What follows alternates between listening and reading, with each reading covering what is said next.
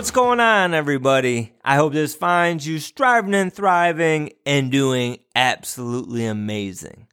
This is the Midweek Pick-Me-Up, and today I want to talk all about those words that we all need to hear.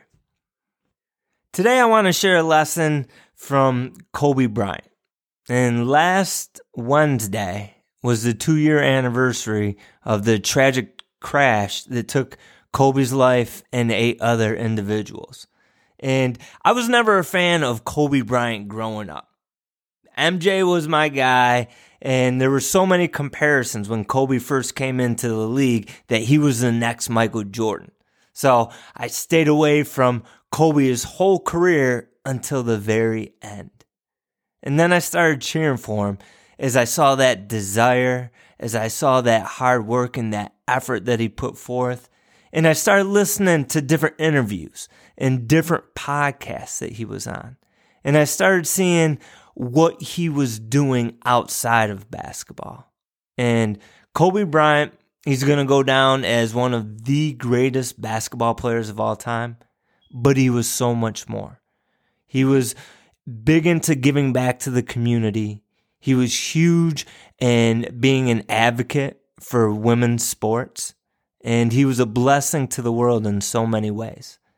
And I was listening to an interview that he was on one time. And he was talking about the power of words. And he said when he was 11, 12 years old, that he was playing in this elite basketball league in Philadelphia. And he said he was terrible. In fact, he didn't score the whole summer. And he was feeling bad about this. And he was hurt and he was disappointed. And his dad came up to him. And his father gave him a hug. And he looked at him and he said, "Listen, Kobe, whether you score 0 points or you score 60 points, I will love you just the same."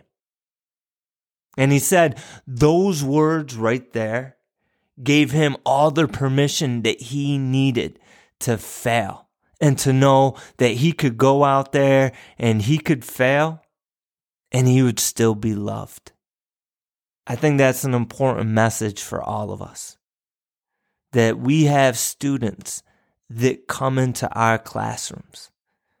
We have these young minds that need to know whether they succeed or not on a test, on the curriculum, on the different material that we give them, we will love them the same no matter what. So take that lesson from Kobe Bryant today.